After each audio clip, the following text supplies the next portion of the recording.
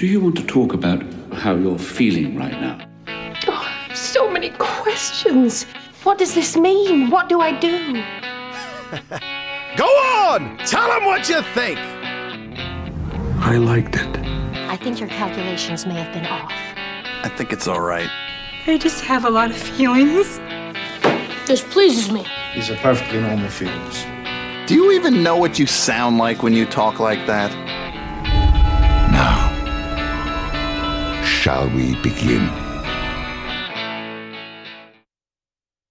Excuse me, what is all this stuff? Fluid viewing system. We just got them. You use it when you have to really go deep into discerning what's worth watching. How discerning? Deeply discerning. How discerning? It's classified. Anyway, you breathe liquid judgment so you don't feel like you have to watch everything. The pressure doesn't get to you. You won't need a list to keep track of what's next. You mean you got fluid in your lungs? Oxygenated anti-candy corn emulsion. Bullshit! Check this out. Can I borrow your Drew? Oh, what are you doing? Hey, no, you're gonna kill him! It's okay. I've done this myself.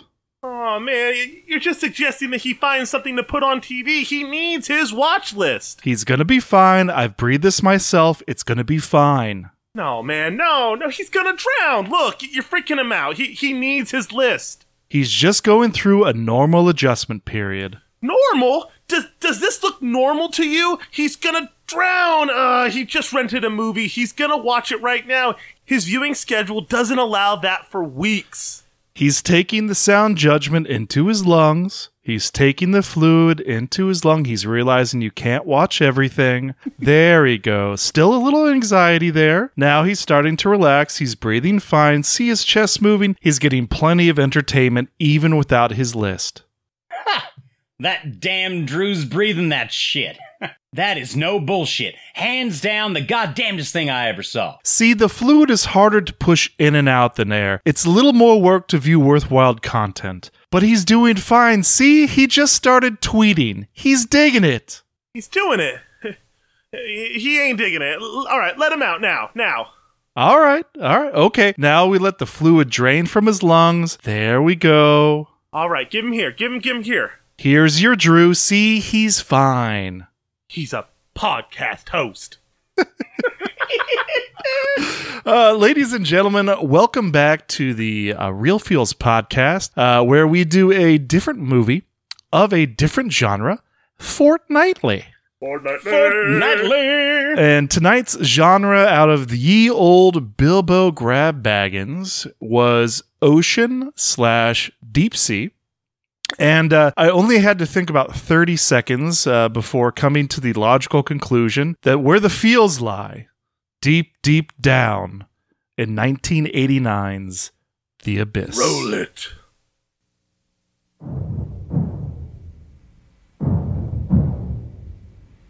It began 2 years ago in an unfinished nuclear power plant.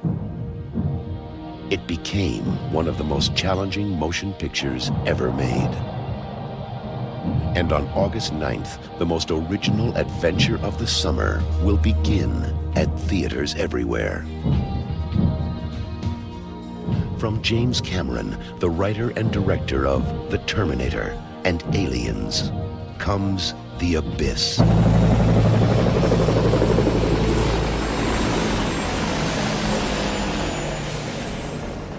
God, I hate that bitch.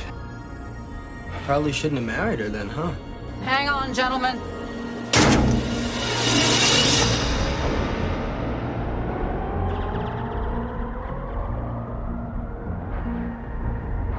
Here's a bottomless pit, baby. 2.5 miles straight down.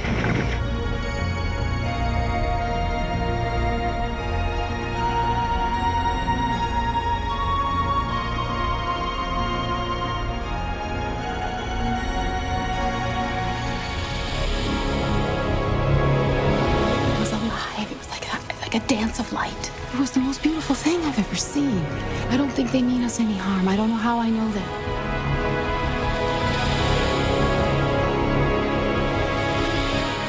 Whatever happens, is up to us. That guy scares me more than anything that's down there. Well, we all see what we want to see. Coffee looks and he sees hate and fear. You have to look with better eyes than that.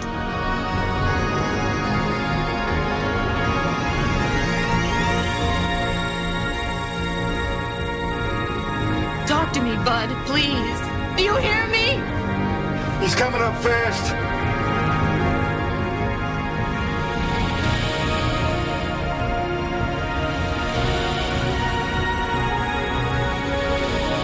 I need to know if you're okay.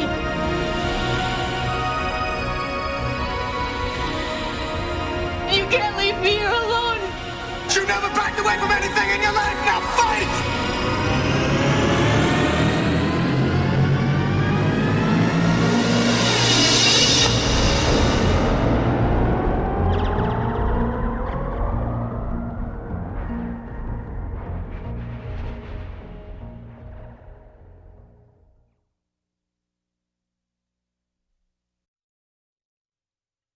So I'm assuming we've all seen this one, yes? Not in a long time. It has been a while. Yeah, it's been a while, but yes, I have seen it.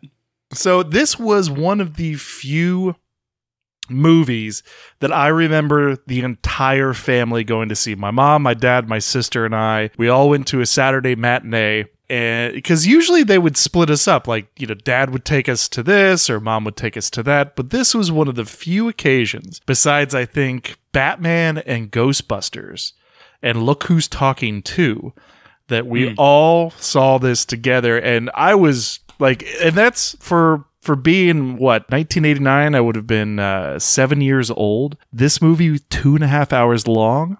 I was enthralled. Like, there was no fucking around. There was no, I have to use the bathroom every 5 minutes. This movie, and it still is, it is engaging and just edge of your seat thrills. It's a really engaging film. And I mean, considering 1989, like, they were doing things that you hadn't seen in films before, especially with films that are tackling underwater sequences. I mean, having synced voices when they're actually talking. Yeah, they had to invent technology just for this movie. Exactly. The suits that they made for the actual recording was done purposely for the film. The set, good God, finding the location for the set. I mean, it's a fascinating story to get a abandoned mid-construction nuclear reactor in North Dakota? No, it was North Carolina. North Carolina. Okay, sorry. North was right. So, but I mean, still, an abandoned mid-construction nuclear reactor. They fixed it up, filled it with 11 million gallons of water. Took days to fill it. 5 days. I mean, it's crazy. It's crazy to think exactly what went into making this movie, what the actors had to go through, which personally, from what I've read and seen, was a freaking nightmare. And not only did some actors, and even James Cameron himself, multiple people, actors, actresses, stunt people, and there weren't a lot of stunt people. Like the scene where Virgil is dragging Lindsay back, you know, she's drowned and he's dragging her back to be resuscitated. That is actually Ed Harris dragging Mary Elizabeth Mastrantonio. Like, that, those aren't stunt people. There are very few stunt people, but they almost drowned several times. James Cameron drowned because somebody gave him a non-functioning regulator. Mm-hmm. Ed Harris was also given an upside-down regulator during one scene, and I guess burst into tears on his way home that night. They called it Son of the Abyss, or The Abuse. The Abuse. Several of the actors stormed off of the set during the production. And it's no wonder that James Cameron, you know, he usually keeps similar actors and actresses in his movies. How you didn't really see the same crew after The Abyss because nobody wanted to work with him. No, some of the stuff, again, just the training that they had to go through. Like, Ed Harris, by the time that this movie came out, he was literally like a certified professional diver. Everyone had to go through all this training beforehand. Even when they got to North Carolina and they started shooting, they had to go through training again. And it's even accounted to the fact of testimonials where that training was probably one of the only times that the cast truly had fun, like during this recording, because the time that it took for them to make sure everything was ready. They had to make sure that all of the oxygen tanks were there. All the refilling stations were there. The safety crew was there. The set was ready. The radio that went into the helmets was actually at one point only one way, so he could hear the actors, but the actors couldn't hear him. They went off hand signals. Like, it took so long for them to film. Michael Biehn had even said that he was only there, he had been there for 5 months and he only did 3 weeks of shootings. Yeah, they covered the top of the reservoir, the tank that they were filming in, with tens of thousands of black floating balls. Yep. So that is the ambient light that was down there, and 40% of the movie was shot in water. Crazy. It's incredible. Nathan, what's your take on this? When did the Abyss crop up? When do you remember seeing it? So I didn't get this in the 90s. I got this right in the early 2000s. I think Paul had a VHS copy, like we rented it from one of our local TVs, like little Blockbuster. We didn't have Blockbuster. We just had local like mom family video. Valley Public Video. Rob's Video Palace, I think, is what one of them was called, and Damn Corner. Anyways, so yeah, I remember Paul rented it, and he's like, "Oh, dude, this is such a good movie. I can't wait to watch this." He's like, "You can't watch it though." What the heck? Like, I can watch it. I'm. He's like, "No, you're too squeamish." What? I'm like, "You're such a jerk." I'm hip. I'm with it. They said, "All right, fine, you can watch a little bit of it." And so we watched the whole thing, and I just remember I think my strongest memory from it was, how did they do this? Like, how? And he said, like, "Well, duh, Nathan. Like, they were underwater." I'm like, "Well, no. Like, I don't understand any. Like, none of that world made sense to me about how these things." Okay, naval movies. I understand, airplanes. I understand Waterworld. I understand Waterworld more than I understand The Abyss. Like, you know what I mean? Like, I understand that they have something that goes down super, super deep that is not just crushed like a little soda can, and that can, all these different little apparatuses. It is space underwater. It's like they're in a starship. Yeah. I mean, it is a space adventure just in liquid. It is totally 100%.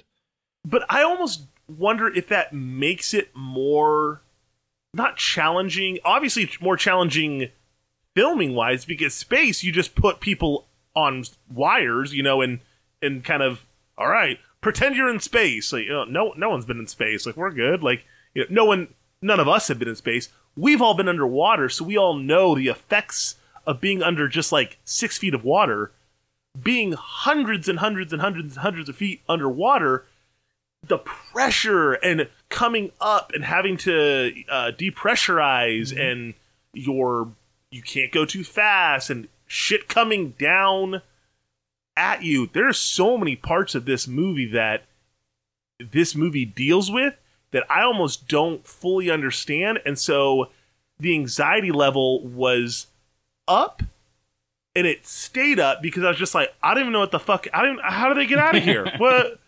How are they even surviving? Where's the oxygen? This is Apollo 13 level shit, but on a whole nother plane where I'm like, oh yeah, like they only have this little capsule to live in. Well, the setup is so convincing. That after I had graduated from college and I was bartending down in Panama City Beach, one of the other bartenders was an ex-Navy guy, and he was a diver. And we were working like a slow Sunday afternoon shift. And I was asking him about his work, and I was like, so like those installations underwater, like what's it like? Have you ever been down that deep? And he's like, oh, you've seen The Abyss. Yeah, that's not real. Like that. Those types of the stuff that they describe, like that's not a thing. That's just a very convincing movie. And even in my 20s, I kind of felt like an idiot. Like, Cameron, you got me, you son of a bitch. But you and George Lucas, I swear. Yeah, George Lucas. A lot of things, like you said, Jack, like they were incredibly convincing. And much like you said, like it's it's like they're in space, as Nathan attributed. I mean, if you were to almost just say like that the oil rig was a less advanced Nostromos, I would buy it 100%. Totally. The shape of it, the look of it, how it's shot when they're sort of like towing it towards the crash site. No, I 100% agree with that. And one of the other sort of things that gets me, this is a movie, and we've talked about this before, that is in that perfect Goldilocks zone of the mid to late 80s and the early to mid 90s, where you have this wonderful marriage of the best practical effects that which money it can won buy, an Oscar for. Which it did, and groundbreaking CGI. Right. Which they shot those scenes first so they could give Industrial Light and Magic enough time tweak it to render the water coming out of the moon pool. And they had even shot some extra scenes to replace that in case the effect didn't turn out. But it turned out so wonderful that, this movie is what, over 30 years old at this point. It still holds up. Oh, yeah. And even in its like, the letterbox, I couldn't get a letterbox version. I couldn't find one, and I wasn't going to drop the money on it. But even in the form that was on Amazon Prime, it's still a gorgeous and just really intrepid piece of filmmaking. Cinematography, special effects, acting, just the whole shebang. And I feel like this is before Cameron got like a little bit too high and mighty. Well, I mean, he's coming off of doing Terminator, and like Jack and I like have a huge favor for it. I'm not sure about Nathan, but we absolutely love Aliens, and much like T2. You have a sequel that is far better, not far better, but I mean, it exceeds it in multiple ways than the original, much like T2. But I don't know if he's getting a little too big for his britches at this point. I think he's very confident. I think he's very confident with what he's doing right now. And this was, I mean, it was a smart way to film it. It was, like we said, it was hell to film, but it was a smart way to film it. They're not filming entirely on water, thanks Waterworld, but he did a great job with it. And I mean, he even looks back and he says, I probably shouldn't have done some things. Yeah. So critically, the budget was between 43 to 47 million, which made it, for its time, one of the most expensive movies, up to that point. Box office, it made just about double that back, 90 million worldwide. So was it a success? Studios would probably say no, not really, not when you figure in, other considerations. But it stood the test of time as far as being just extremely watchable and compelling. The resuscitation scene heavy is like, dude, that is intense. And for the life of me, I kept trying to figure out, because again, it's been a while since I've seen this, and like I was telling Nathan, I couldn't identify Michael Biehn for half a second. I kept thinking, like, is that Cypher? It's the only time he's bad. Okay, that's not entirely true. So I for that half point, a second thought he was like the actor who portrayed Cypher from Matrix, and I'm like, you kind of look like Cypher. And then I realized it's it's not Joey Pants. Like, you're not Cypher. You're Ringo from Tombstone. And I'm like, I knew why I knew you. And Mary Elizabeth Mastrantonio. I was like, where do I know that face? Where do I know that face? And if anybody out there is a fan of Grimm, she plays the Grimm. I can't remember the main character guy, but she plays the mom. She plays the Mama Grimm, or of course, Maid Marian in Robin Hood. She was also Scarface's sister. Okay, yeah. Al Pacino's sister in Scarface. She does phenomenal in that role. In the end, when like she's like just like is broken by him because he kills her lover. Like yeah, but though I agree with you, Nathan, but on watching that, we just recently rewatched it. I guess the political correctness is that she's in brown face for that movie. So I don't like, it's still good, but at the same time, like, I don't think we would have been able to get away with that today. But you are right, 100%. Okay, man. I really wanted to hit on the chemistry that the two have, even if it's not like, oh man, I think in real life they really have a thing. Like, no. They act so well, passionately, maybe even not like in love, like man, like I just want to like fuck you. Not like just like how caring they are of each other, of come on down to my pump station. Like when he tells her like no, put the suit on, and she's like no, this is the only way. And when she's freaking out and like, oh my god, like I'm gonna die. Oh. All right. Here. You put this on. No, what are you doing? Don't argue with me, goddammit. Just put it on. Look, this is not an option, so just forget about Lindsay, it, all right? shut up! No. Shut up! Put this thing on. Just be logical for 1 Stop second, logic! please. Listen. Just listen to me for 1 second. Now, you've got the suit on, and you're a much better swimmer than I am, right? Yeah, maybe. Right? Yes. So I've got a plan. What's the plan? I drowned and you towed me back to the rig. No. Yes, this water. No. Only a couple of degrees above freezing. I go into deep hypothermia. My blood will go like ice water. Right? My body systems will slow down. They won't stop. Vince. You tow me back and I can be revived after maybe 10 or 15 minutes. Vince, put this on. Minutes. You put it on. It's the only way. You just put this on. Oh my. It's very believable. It's very believable. And Ed Harris says at one point, like, I just need a fucking crescent wrench. And the scene before, when he was riding on top of her submersible, he opened up the tool compartment to grab out the rope, and there was a crescent wrench. So, like, they drop all these little things. When he throws the ring in the toilet, he thinks better of it. He retrieves out of the chemical toilet. That ring saves his life, because it stops the door. Is made of. Well, no, my buddy Rob, he works as an aircraft mechanic and does a lot of machining. And his wedding ring is tungsten, and a metal like that could stand up to that sort of pressure without bending like your gold alloy or silver alloys would. But it saves his life. I mean, the fact that he still has it on.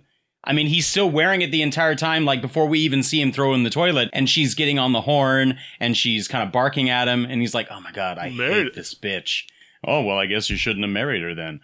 Like he has such disdain for her, but you know it's also like hiding love, but he's still wearing the ring, and he has been wearing the ring. Even when she's dead and he just goes, god damn it, you bitch, like, he's you've never backed away anything in your life. Which is, honest, rehearing that line, I'm like, holy shit, how is this not in like in the category of like best love lines ever? Like, the like, god damn it, you bitch, or fuck you, bitch, let's work this out. Like, that kind of caliber of like, that's so good. This is so true. You never gave up on anything in your life. Fight. And he's just screaming. And that's like, and you know, the more you hear it, you realize like that's where that is from. And fight.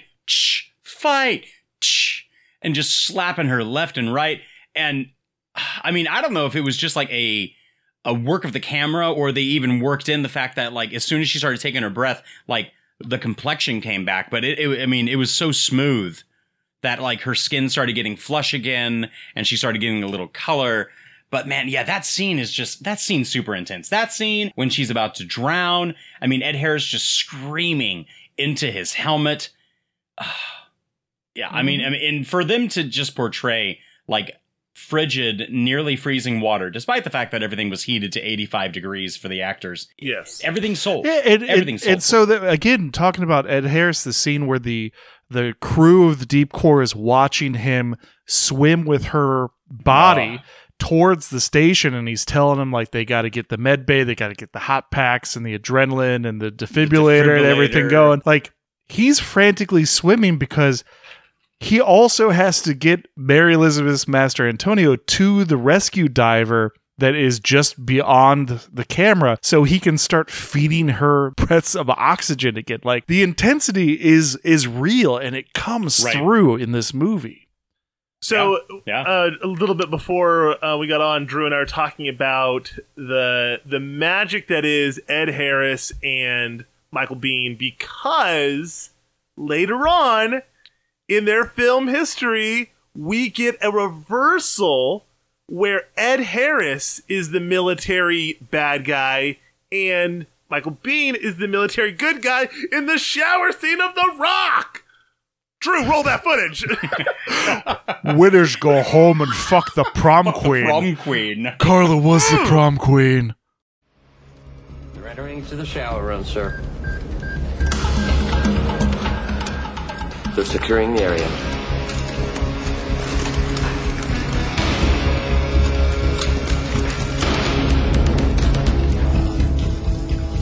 Just sit tight.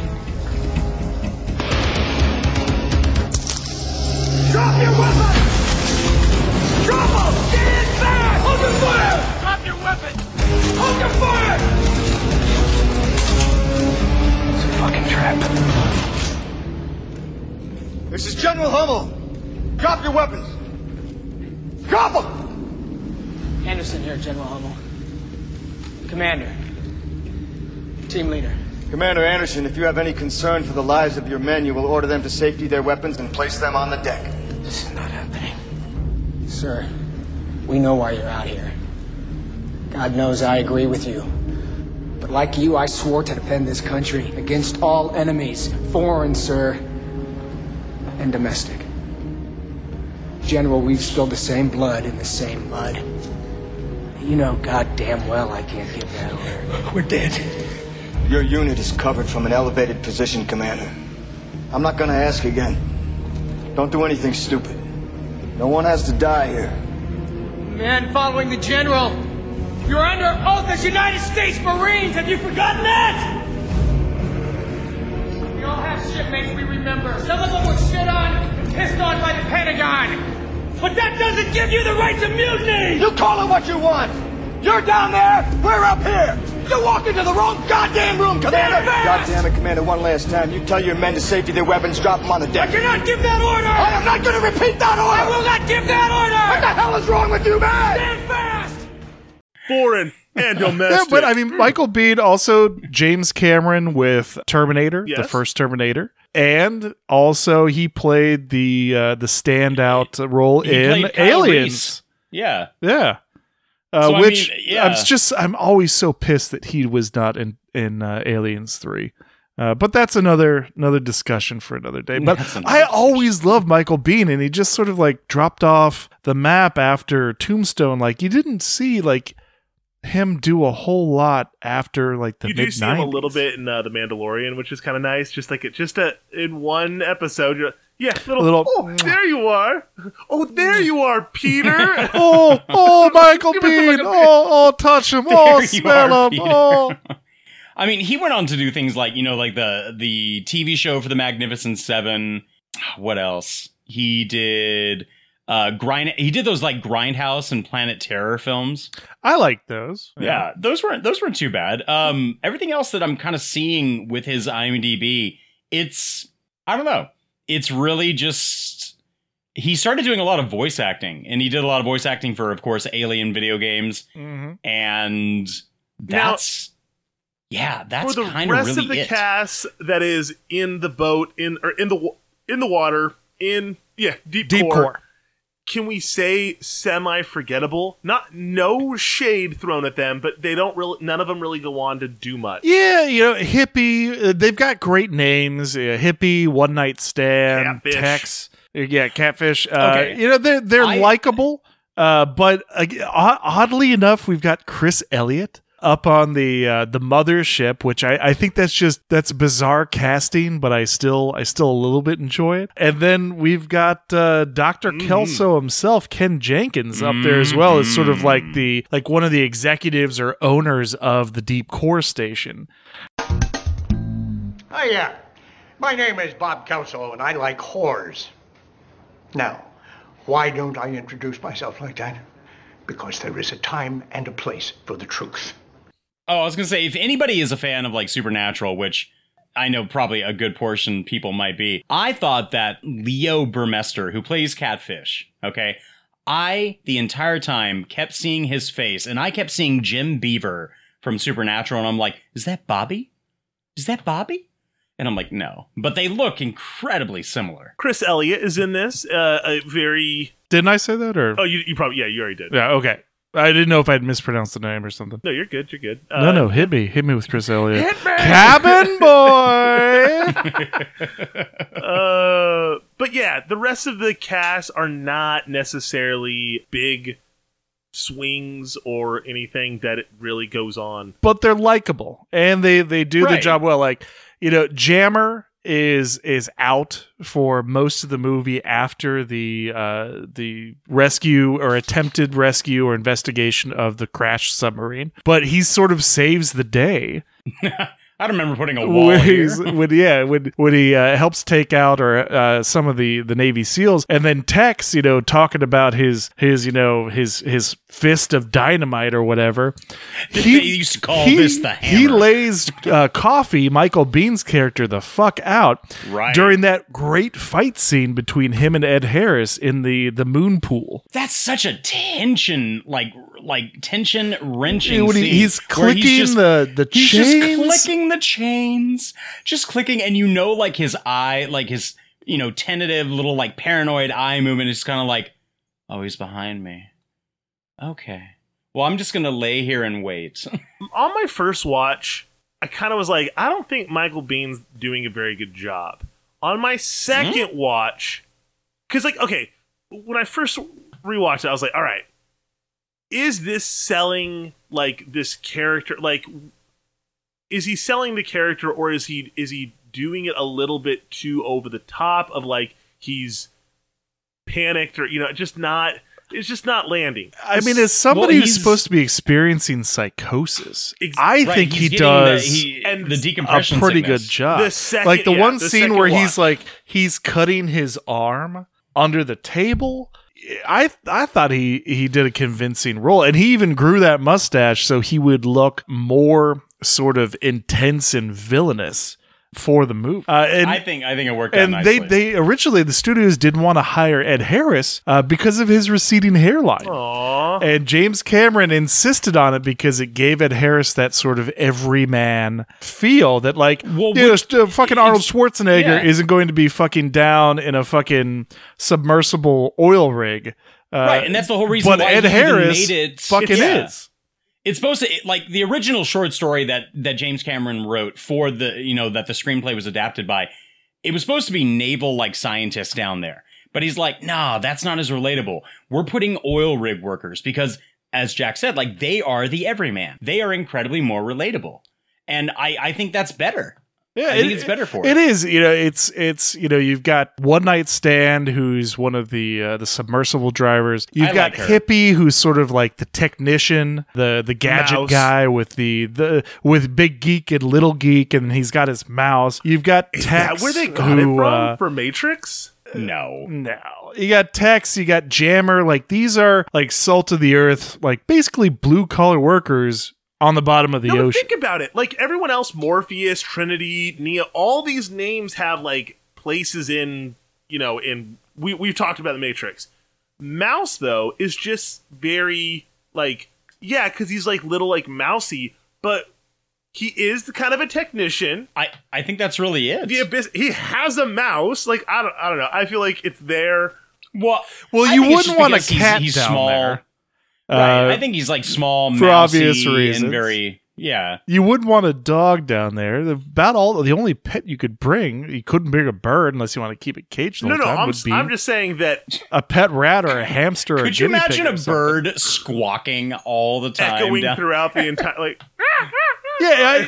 If Hippie was rolling around with a parrot on his shoulder, that'd be way too pirate, and that would have ruined it. But so as far as the progression of the movie, it's got a great start. You've got the crashing of the sub due to encountering the extraterrestrial or non-terrestrial intelligence, NTI, but not really. I don't think the ETs or NTI had meant for that to happen. They go and they explore the wreckage, hoping that they're going to find it. They lose contact with the surface. They go get the SEALs, hijack one of the submersibles, get the nuclear warhead. There's the tension, the station almost getting dragged off into the abyss itself. The only thing that this movie didn't stick was the landing. The ending is a bit Like, okay, that's sort of preachy, and that's sort of like, all right. It's weird how, like, you know, the aliens obviously showcase the ability where it's like, hey, we can kill you, but we're not going to. Why don't you guys work your shit out? Not only that, but like, so there's a lot of movies that I would put in a category called Life Goes On. Movies that where afterwards nothing fucking really changes. Like, those lives maybe changed a little bit, but realistically, on a whole, there's nothing that, like, you know, breaks the mold, or, you know, it changes everything. Everything gets wrapped up, nice pretty bow, and life goes on. This opens a whole fucking can of worms of, wait a minute, there's aliens, and then they kiss and it's over. Right, it's like no one's going to be investigating the fact that we have aliens down at the bottom of the ocean, and no one's going to try and even question, like, oh, we didn't decompress, and we should be dead. Who's to say that they are not from another world? Who's to say that isn't just another race of intelligence that have been hiding? Like, this is Atlantis. Yeah. Atlantis basically has been hiding all this time. Like, it's a possibility. There's ambiguity there. Yeah. It could go one way or the other. Of course. I mean, like, all the neon fish that we see are like drift off species from actually theirs. But there is a. Go ahead. They end it with like a very Star Warsy, like, like, oh, yup, like, no rot dickory they're all do, like hung the loop de la, yup, grabbing each other's heads and noogies, like, you know, one for the money. One of the bioluminescent aliens is you know, playing the drums on the diving helmets in the background. So there is another version. There is a special edition or a director's cut. It was not available to stream, and I think Drew would agree that the price tag for it on Amazon was a little bit cost prohibitive for, like, I like The Abyss. I don't like $60 worth of The Abyss or you know, something like that. But there is more content that basically it expands the tension, the Cold War tension between the US and Russia. And then the aliens actually send out like giant tsunamis to wipe out coastal cities. That's the we could kill you, but we're not going to. But they stop it when Virgil defuses the bomb, and then, you know, the scene at the end where they are showing his script that he had typed back, like, you know, love you wife. Like, they stop the tsunamis and they're showing Virgil the tsunamis, and he's like, well, what's going on? And that's where you get like, love you wife, and we did it because you're a good species after all. And maybe a little, but again, that still doesn't help the overall ending. With there being no communication between this creature, you know, these aliens and Virgil or anyone, it does. They're waving. Yeah, but like, there's no there is cocking you the head moment of negotiation, or like blinking a little. Hell, First Contact. You know, Cochran talks more with Where's Zefram Cochrane when we need a Where's Zefram Cochrane? You know what, Cochrane? You don't even have to go into space. You just got to go underwater. Because, like, did you? Because he does the it. non-Star Trek fan is doing.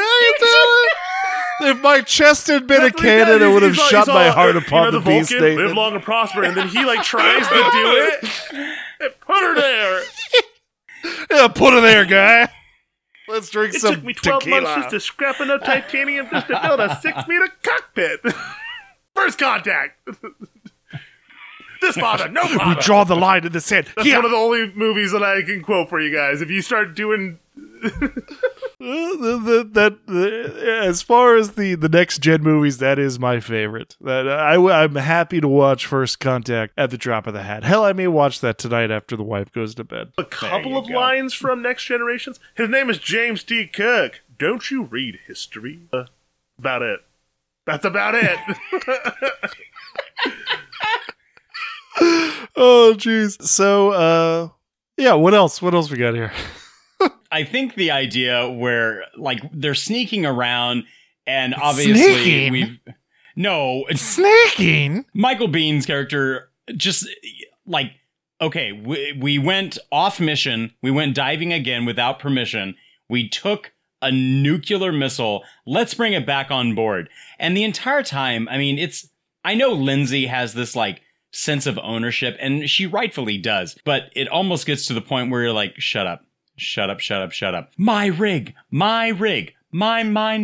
But man, it's to the paranoia of like how Nathan was like, I didn't really believe it the first time. Second time, I'm on board. I mean, his entire time, like you're watching him, you're like, what does he have behind him? And then you realize it's a gun, and he's like stupid paranoid when like the water, elemental like comes. You can into see the fear when he closes the door on it, and he like collapses back, and he's fucking having a freak out.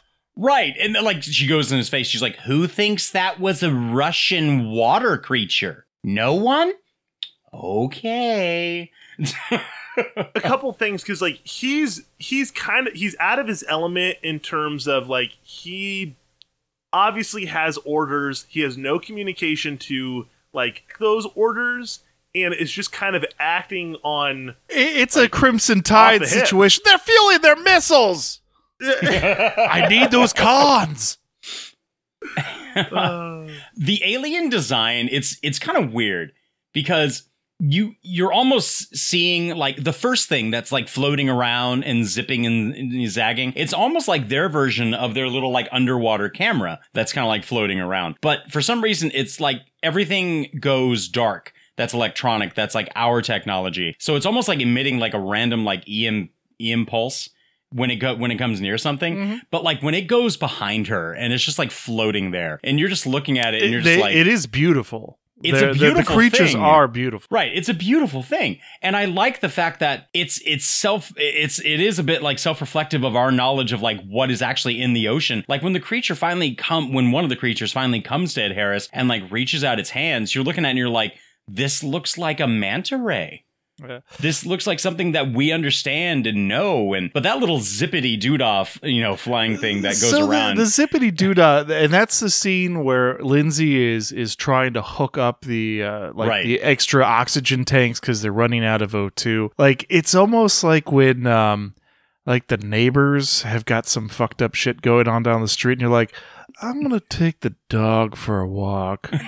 Like the little zippity guy is like the dog, like, hey, what's going on? What's going on here? And then here comes like the mothership, sort of like, what the fuck are you people doing up here?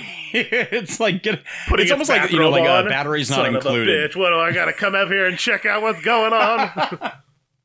You want me to take up your garbage cans? I'll pull your garbage cans up. They've been out there 3 days. Oh yeah. Segments. Why not? Segments. It's worse every time. All right. The first segment is wedding ring plus toilet equals blue hand.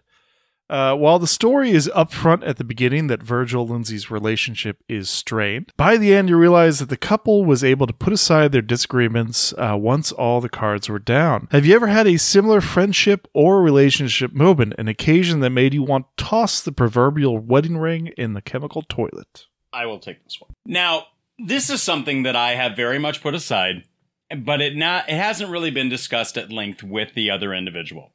Now, they will hear this. And I full frontally just like want to put out there and just say, oh, Cody, I love you. But there was a moment where a night that had gone from podcast recording into hanging out and drinks into a booze ambush into more drinks for you. And everybody left, and we were hanging out, and we were having a good time. We were talking and whatnot, but it's just like, come out and have a drink with me. Come outside. No, Cody, I'm good. I want to go to bed. What's this shit you post on Facebook? Because I don't care about your life. I don't want to see that on my Facebook. And I'm just like,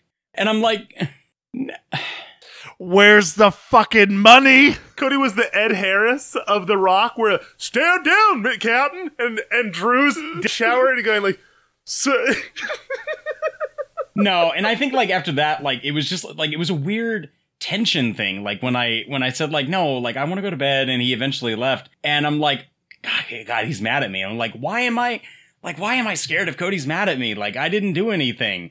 But yeah, like that was a moment where I'm like, man, I don't know if he really meant things like that. But I also know that like going into like any type of situation with Cody, like you got to take certain things that Cody says with a grain of salt. And again, I adore Cody as a person. I think he's probably one of the most genuine individuals that I know. And I just think you just got to understand, like, no filter. I don't think he intentionally tries to be cruel or anything. I think some things can come off that way. But like, man, that was a strenuous night where I'm just like, okay, well, I'm not going to message him. We'll see if he messages, despite the fact that I had his phone. And I don't know. It was a weird moment. And at that point, like after it was all done, I'm just like, you know what? Why would I even stay mad at this? Why would I even stay irritated? Like, no, I'm done. I'm not gonna do this. But like that was a moment. And Cody knows that I adore him and love him. And like bygones are bygones. Yeah. But like this is it's comparable to and the with segment. Cody, sometimes you just got to be like, sun's getting real low, big guy. Yeah, I mean, it was just one of the first things that kind of just popped into my head because I think it's the most recent thing that I've had an interaction with. I mean, obviously with COVID, like I'm not seeing a great deal of people, so that was that. And once again, Cody, you are genuinely a great person. So please, again, take this segment with a grain of salt. Mine goes out to a buddy. I've talked about him before. His name is Aaron Polston, and we've had a up and down relationship as well, where grew up very good friends, and a girl came into the picture. Not a woman. Not a woman. Not a which woman. became his ex-girlfriend, and then time passed, and I started dating her, and our relationship took you son of a bitch. No, like, and there was nothing. There was no shadiness or trickery or nothing. This was the time in between. We were on but a break. You gandered. You gandered, sir. You gandered. Yeah, no. But I instantly could tell that he was not okay with that. He was not over it, and I had crossed the line with him for him, and it was kind of game on of like the wedding ring was tossed in the fucking toilet, let me tell you. And a good year or two, we were not cool. And to go from like being very cool with someone to nope. Oh, shit. But when he was actually a little bit before me, so he was actually our squad boss.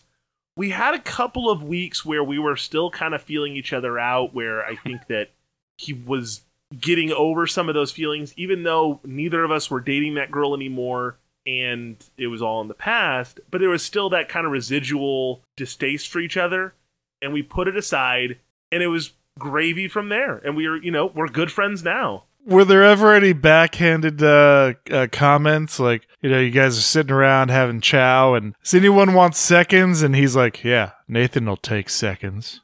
No, I wouldn't doubt that some jabs like that.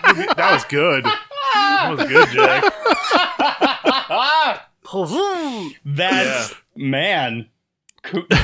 Point to Jack. The proverbial wedding ring in the toilet was almost the proverbial wedding ring in the toilet. Anna, you get in here. This is something that Ed and I have discussed before. But when I was ramping up to propose to Anna, like I bought the wedding ring on the sly. What? I had it shipped to work. I hid it in the closet, and then I was going about arranging the proposal. So my sister and her husband, my brother-in-law was in the Air Force, and one of his former squad mates was living in LA with his wife, and I had met them before. And so I had arranged that they would come down to Manhattan Beach, where I proposed to my wife, and Anna had no clue. I was like, oh, let's go walk on the beach. We got a few hours before dinner. You know, we're here. We might as well. You know, with like the wedding ring in my pocket, and they were going to be down there just because Anna didn't know who they were. And they were going to be down there, and I told them, like, I'm going to walk out to the second lifeguard station off, like, the north end of this pier, and, like, we walked out there, and we were looking at the houses, and I spotted him, and he gave me, like the little on-the-sly salute. And so I'm trying to arrange this, and then I'm also texting my family and you guys, like, you know, all right, it's coming up, like, we're going to do this. This is going to happen. It's happening. But I'm still trying to keep it a surprise. And so, like, Anna, this is when we were still living at the townhouse, of course, and she had gone upstairs to use the bathroom. And while she was in the bathroom, I was texting, like, arrangements, like, using my sister as a go-between. And she comes down, and, like, I'm smiling as I was doing, because it's, like, this is going to be a great occasion. And Anna's like, why is it every time I leave the room and come back, you're smiling? And, like, she got a bit huffy. But, again, the spirit of the segment... The spirit of the segment is that, like, both parties not easy being a cast iron bitch in the wrong. Like, I was being and a lot of people suspicious. Don't appreciate it. You tell them, Anna. So Jack, you I was being sus, but you were being like, very sus. I'm being sus because I'm gonna propose to marry you, and she comes down and she's like, and like storms off to bed, and I'm like, what's the return policy? 60 days, no question asked. I swear to God. And I was like, no, I am being suspicious. All right, we'll let this ride. We'll discuss this after the engagement. But that was almost the wedding ring plus toilet equals blue hand for me. Why didn't you tell me? Oh. She's like, I felt so bad. All right, so segment number 2, Queen Bitch. Lindsay starts as almost an antagonist. She has sharp elbows and isn't afraid to speak her mind, has opinions that aren't always popular, and yet without her, the station would have likely perished, Virgil would have been killed, and without him, the bomb would have gone off. She's not often wrong and a born leader. Do you have someone in your life, a family member, a friend, a coworker, that sometimes you beat your head against the wall and say, yes, you are completely right, but can we not be such a bitch or asshole about it? Yep, I do, and I will take lead on this one. And Shaney, if you somehow are listening to this, my stepsister, I love you. And I'll say this to your face, but you are, Lindsay, on this, you are a bitch. And I'll tell you to your face, you are, but you are my junkyard dog. I fucking love you. But that was why her nickname was Junkyard Dog at work, because she would just be the biggest bitch to you and just rah, rah, rah, rah, rah, rah. She'd go after tenants for all not comments paying. And opinions are not reflective of Real Phil's podcast. Only Nathan Zimmerman. Please subject all complaints to NathanRaw@twitter.com. Yeah. Real Feels Podcast 2021 TM. But the problem with that is that she's not wrong, and she has her work done. Shaney is meticulous. She does her notes. She crosses her T's and dots her I's, so that way when you don't, she can unfucking load her wrath. And if you cross her, like, she's very forgiving, she's very loving, but if you cross her and are not in that growing stature, off with your head. Like, she will rain down fire. Total platonic reversal. And I love Shaney, and she knows how she can be sometimes, rough around the edges, but deep down inside, she has a heart of gold, and it does show very shiny at times, but then there are times when it's hard to get to. And I love you, Shani. I love you so much. But you're a bitch sometimes. A lot of times. And I love you. I'll take the next one. My sister Amy. I love her to death. Also, no feels are. Yeah, no, I love her. I love her to death, but you know exactly where you stand. Anybody, the waiter, the guy behind the desk at the hotel, knows immediately where they stand with my sister. Because if you don't treat her with respect, or if you try to disagree or just be a shit, she's going to let you know. But at the same time, like, if you want a straight, unadulterated opinion on anything, does this tie match this suit? Anything at all, she will give you the full, unbridled truth of whatever you are asking her about. And sometimes that truth can fucking sting. But also, like, I can see her, like, and we talk, about once a week. And sometimes we talk about my mom because my mom's getting a little older, and, we see some of the things that my grandparents would do and my mom, and I can sense my sister getting wound up. And you're just sort of like, all right, Amy, like, let's pump the brakes a little bit. Like, she is our mother. I don't think this is worth getting the authorities involved in here. It's fine. It'll be fine. But there's also been times where you guys are being mistreated in public at an outing. Or I remember my sister, she went to University of Cincinnati. I went to University of Dayton, and I was a freshman. And she came and visited for siblings weekend. And she was a senior in college at that point. And so we took her out, and we were going to go to some parties. And there were some guys that were being a dick to me and my friends. And my sister, like, walking up to, like, these fucking football players. And my sister is, like, fucking 5'5", 5'6", and maybe 130 pounds on a sopping wet day, just dressing down these guys. Like, how it's a sight to see, but goddamn, sometimes she can be a real bitch. Yeah. And I love that about her. Well, you take the good with the bad, and sometimes it swings. The door swings both ways sometimes. Drew, what bridge would you like to burn? No, I'm just kidding. I'm kidding. Man, it's all right. My sister's got 3 kids. She's never going to listen to this podcast. But I feel like if Shani or your sister do listen to it, they're just going to be smoking a cigarette going, damn right. Like, you tell them how much is it like sharpening the knives? My brother can be incredibly frustrating at times because he'll always have an opinion on something, and a lot of it is coming from, like, what he thinks is right, and yet he'll be very stubborn about it. And don't get me wrong, like, I can be stubborn myself, but man, he's just super aggravating at times when he has to, like, try and put his foot down about various topics. And some of the stuff, I mean, I think it's coming from, like, a dad's point of view.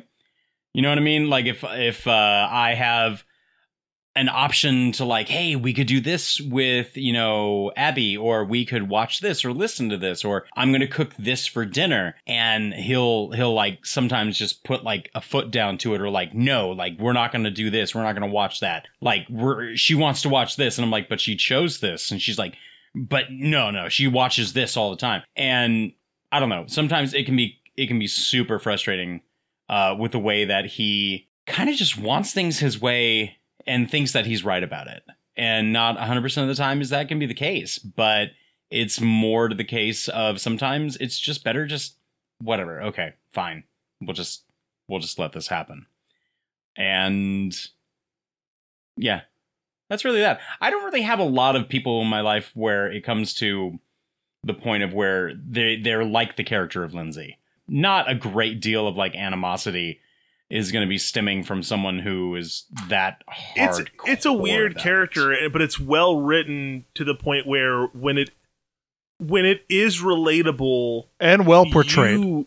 I mean, I see Shani in that character where, the passion that I have for her, the love for my stepsister is intense. I I really truly care about her, and I know that she knows what she's doing.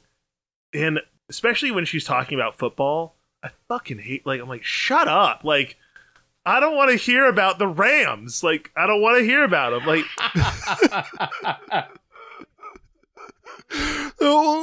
I know for a fact, like, my sister taking her car to the mechanic at a couple of times in her life, the mechanic has tried to take advantage of the fact that she was an unaccompanied single woman. And they tried to make up some charges or upsell her on work that didn't need to be done. And I know for a fact that there is some mechanic somewhere that has watched my sister get out of her car after being there 3 times that day and going, oh, great, here comes Queen Bitch. Because she's not going to stand. She's not going to be fucked around with. And that's the same with Lindsay. I think that was the spirit of the segment there. Yeah. Shall we move on to segment number 3? I think so. So the overall theme of segment number 3, I can't take total credit for. One of my electives in school was a course in science fiction. And this was sort of the overall impetus and direction that the class was sort of exploring about how science fiction, you know, some of its roots and how it's sort of evolved over time. So this segment is called NTIs. At its core, The Abyss is very much a sci-fi extraterrestrial encounter movie. These types of stories have changed greatly since War of the Worlds first assaulted the radio waves in the late 1930s. For much of the pre- and post-war period, alien visitors were viewed as invaders. Much of the fear that America had during nuclear proliferation and the Cold War was mirrored in the science fiction of that time. Some of this can be exemplified by movies such as The Day the Earth Stood Still. This trend began to change in the late 1970s with movies like Close Encounters of the Third Kind. The aliens began to change from malevolent invaders to benevolent beings. And after more than a decade of war in Vietnam, political scandals such as Watergate, it became the government that was viewed in these films as the malicious or untrustworthy entity. Can you think of another genre or movie type that has changed with the tides of culture and time? In what way is it now different, and is this a good or bad change in your opinion? Drew, why don't you go first? Sure. So I was honestly thinking about found footage cinema. And more to the case of how like found footage cinema has kind of affected the horror industry. And I mean, a lot of people, when they think of found footage horror, like the first thing that comes to mind is the Blair Witch Project. And I mean, there are older films where it is found footage. If you take like 1980s and Cannibal Holocaust, like this is a film that is also found footage, and it's not obviously in the same decade of the found footage horror, much like the Blair Witch Project, but it's still as impactful. And Blair Witch was something so brand new for people. Like people left the theater terrified, nauseous, because they thought it was real. And so it's so great to see something like this where it has really nice, not so much innocent, because obviously it's horror and there's going to be like shocking things to go with it, but you've had such a grand development even for film. And it's coming to a pace of, it's so inventive. It's no longer someone just like holding a camera. It's people like setting up the camera on a tripod. It's coming from like CCTV footage that's being played as part of the movie itself. I mean, when you take films like Paranormal Activity or the original trilogy of Wreck, or the remake of Wreck, which was also called like Contagion. Either way, there's like a building and people are infected and they're turning into Quarantine? Zombies. Yes. Quarantine. Why does it say containment? Weird You're that right, I quarantine. knew that, Drew. God. You're our regional horror expert. So, I mean, so things like that, like it's so kind of like terrifying with it. And you have almost films that do a found footage kind of like style where they go from the person's perspective of the camera. Like if you watch Don't Breathe, okay, when the girl's in the basement and all the lights are out and they're following her going in and out of like this alleyway of like shelves, and it's all done in night vision, and they're trying to follow the main villain to catch her. Things like that. It's so inventive. It's so creative. And I think it seems a great deal more real than what a lot of horror really tries to imagine these days. So I think people will get into it a lot more. Many more of horror is brought into the fray, especially for found footage horror. And they're getting, again, like I said, more inventive of it. Like there was a whole horror film filmed on an iPhone. And it wasn't half bad. So I think talking about Bad Ben? No, I'm not talking about Bad Ben. This was one, I can't think of the name, but it's a woman who's she's falsely imprisoned, and I say imprisoned loosely, but she's put into like a mental institution, and she's there not of her own free will. But the entire thing was filmed on an iPhone, and it was done so well. I mean, it's not the same thing as like found footage horror, but like what would you find like found footage on? Like if you take a movie like The Gallows is done like from the perspective of someone holding their phone, right? And I mean, even if you take certain scenes in like The Descent, okay, they take out their phone, they turn on night vision, and then they can see what's around them. It's getting more and more creative. It's getting more and more innovative, and I think a lot more engaging. So, found footage horror. You or me, Jack? Go for it, Nathan. Okay. My NTI is live action remakes that have a animated predecessor, and focusing kind of primarily at the start of 2000s, where you have Lord of the Rings, The Grinch, the story of the original concept, and stay as true to the source material as possible, with deviating very little to fill any type of agenda or to push any narrative that the company kind of sees fit, which sadly Disney later on is the poster child of pushing agendas, or, well, let's pull this character out because it's a little bit controversial, and we're going to push that, you know, this empowerment or this race of culture is stronger. And it's like, no, just stick with like Mulan. Mulan was a story that I thought they fucked up. I did not like Mulan at all because, one, you take out one of the best parts of Mulan. Mushu is just hilarious. It's a hilarious little dragon. Why not? And they added this like shape-changing witch. Well, I think at its core, it's like trying to cash the same check twice, and a lot of it. This isn't as widely known as I thought it was, but a lot of the impetus and the drive behind doing some of these live action remakes is to keep the intellectual property from becoming public domain. Yes, the same thing. You know, that's why Sony would release a Spider-Man crap every once in a while. The spider turd? A spider. I love the Tobey Maguire ones, and then after that, I don't know. But I also think that they see the opportunity to cash in hard, where the nostalgia brings from the parents going, oh shit, hey, I watched this movie as a kid. You're going to love Pete's Dragon. Like, I loved it as a kid. And they go watch this live remake and go, hey, I'm sorry that this is like shit on a stick. But you have a lot of things that happen in the film that you go, well, that's not original. That's not like, no.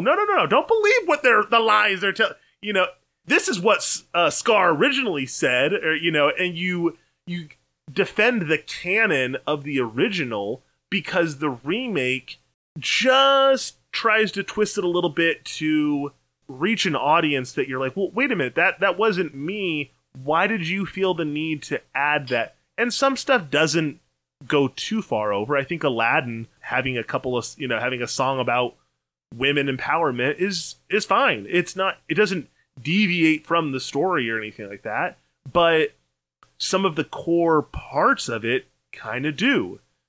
Again, Aladdin wasn't as bad as I think Mulan, but they've my trust in taking an original and not shitting the bed with their own like, oh, well, you know, it's a great idea, and we'll throw in we'll put Donnie Yen in there, and everybody's gonna love Mulan. Like, no, it takes more than that. So, and you have the Lord of the Rings, which I think is just perfect in its entirety, that took the story to heart and it wanted to do it so much justice, where I don't feel that that's where Disney and a lot of like those kind of come from, of like, we gotta nail the true source of it, because the true source of the material is actually pretty fucking dark and horrible. And some like Cinderella and Grimm's fairy tales. Yeah, it's super dark. So I get that they're not trying to be true to that. Anyways, I've talked enough about this. Jack, your turn. Go. You know, I wasn't sure if one of you guys would pick this or not.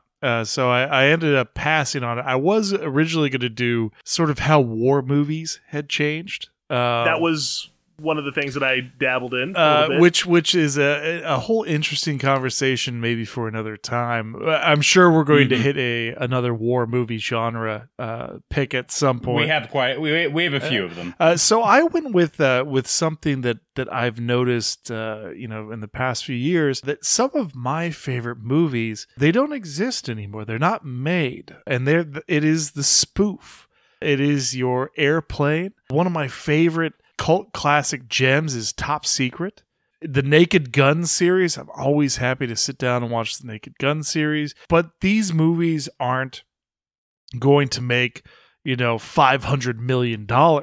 And the studios don't want to do that sort of thing anymore. They would rather pour their resources into Avengers 15 or fucking like the dozenth person to play Batman in my lifetime. They'd rather do that so they can get return on their money. So we don't see Spaceballs and some of these great just a gag a minute movies anymore, just because they're no longer profitable or profitable enough to be relevant. And you could say, well, what about the Scary Movie or what about like Not Another Teen Movie? Like those are just and those aren't even made anymore.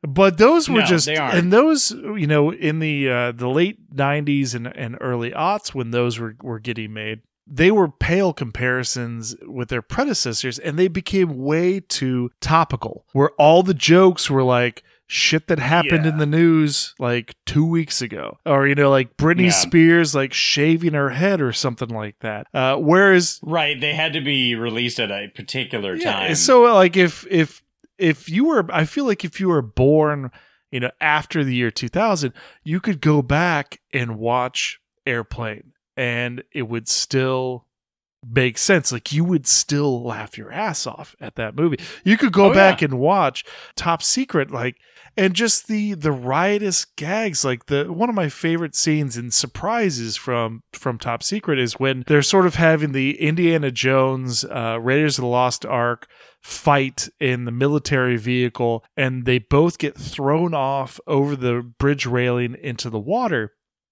and they descend into an underwater Western bar fight. Yep. And it's just like you're sitting like, what the fuck is going on? I love those movies, and I kind of wish, like, every once in a while, like, you don't want something too heavy. You don't want to watch a scary movie. You've had enough superheroes. Like, just give me some stupid shit to laugh at. But that's no longer around. Or it's become like American Pied, that it's got so much raunch and fucking tits in it that it's like, well, you can't always have your cake and eat it too. Like, do you want to do American Pie and Porky's, or do you want to do Airplane and Top Secret? But it's a breed that has died out, and I think that our culture is sort of missing that ability just to laugh at the absurdity of some of the things that are happening. Yeah, absurd comedy. I agree. It's something that like I grew up with, and I absolutely loved. Like all of the Hot Shots movies. Oh God, I love Topper. Yeah. Watching Topper Harley, watching Mafia, Spy Hard, The Man Who Knew Too Little. I mean, just stuff like that. I absolutely love. And I think, like Jack, like to the point where it's then like now, if like at least the later movies where it did get a little too raunchy, at least like for my opinion, at some points where it was not as funny. It wasn't as funny anymore. And I think it was when I went to the theater and I went and saw Epic Movie. Okay. And was it funny when the girl like approached the wardrobe and they're making fun of Lion Witch in the wardrobe and she is like getting ready to go like to Narnia and shit, and she like opens the door and all this junk falls out and hits her? Is that funny? Yeah, that's actually kind of comical because it breaks the tension and you think something great is going to happen, but she gets hit with like the junk that they stuffed all in the wardrobe. But then like a naked woman just runs out and just like, you know, gallops away while her, you know, her tits are bouncing away. And I'm like, why? Was that just like an excuse to put like a naked woman? Why? What was the point of that? I don't know. It broke the comedy for me, and it from there it just went downhill. I think the only movie that actually is that current styling, but it's even more to a different set of extremes, are the Borat films. Yeah, but that's almost cringe and again humor. that's a hybrid too, beast. like cringe and shock. Whereas like just give me like a clever joke, like I know a little German. He's right over there, as she points at the little person dressed in lederhosen, like just little part. Gags, like all the French resistance fighters, like chocolate mousse, soup de jour, you know, like they're just like, or they're banging out their guns on the window pane so they could shoot at the Germans, and like the one guy bends his gun, can't even break the window panes, and then the other guy is playing like tic-tac-toe where like they're shooting out O's and he's like knocking X's into it. Like it just gets more and more absurd, like the goddamn cow with the combat boots. Yes, it just or the under deep cover contact, like he gets crushed in his car, but she still has the conversation with him, and it's like the window wipers are going off and the washer fluid, like it's just absurd stuff. But it's not like, oh, remember last week when like so in like this reality TV star did this, or like, they're spoofing the Kardashians. Like they didn't keep it so topical that somebody 20 years from now would be like, what the hell are they talking about? Like it's just good fun humor without being over the top raunch, or like I think Naked Gun, at least the first couple ones, really towed the line really well, where she ascends the ladder. And Elizabeth Nielsen's looking up her skirt. Is like, no, he's like, nice beaver. And she like hands him down the stuffed beaver. She's like, thanks, I just got it stuffed. Like, this is great humor, man. But we just don't see it anymore unless it's wrapped up in the form of like a rom-com or like a raunchy turn of the age, like teenage movie. Like you just don't get a good spoof anymore. Like it's right. Something else. It's just not there. I did have a honorable mention, and that was Whodunits. I think Whodunits have really, besides Knives Out, has gone the way of the dodo. They tried to do the Orient Express, and which was awful. That version was awful. And come on, Drew, come at us. If there is, knock your shield, stay as one. I'm not saying close the blast doors. Close the blast doors. I'm not saying it's a fantastic film. I will say, the portrayal of Hercule Poirot, I think, is done well. And I'm excited that they're doing Queen of the Nile. Death on the Nile. Death on the Nile.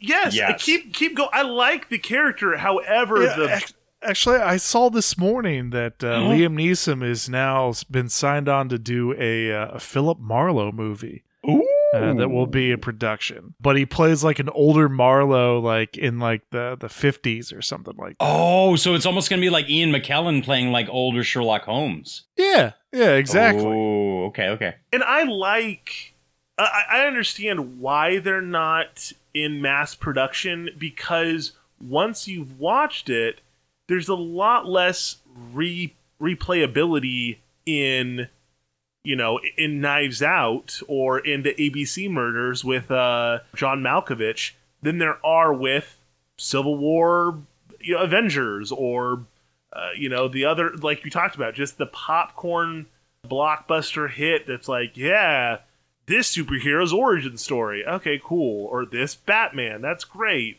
So yeah, my honorable men. All right, very good. Well, go ahead. Patreon. Are we? So Patreon.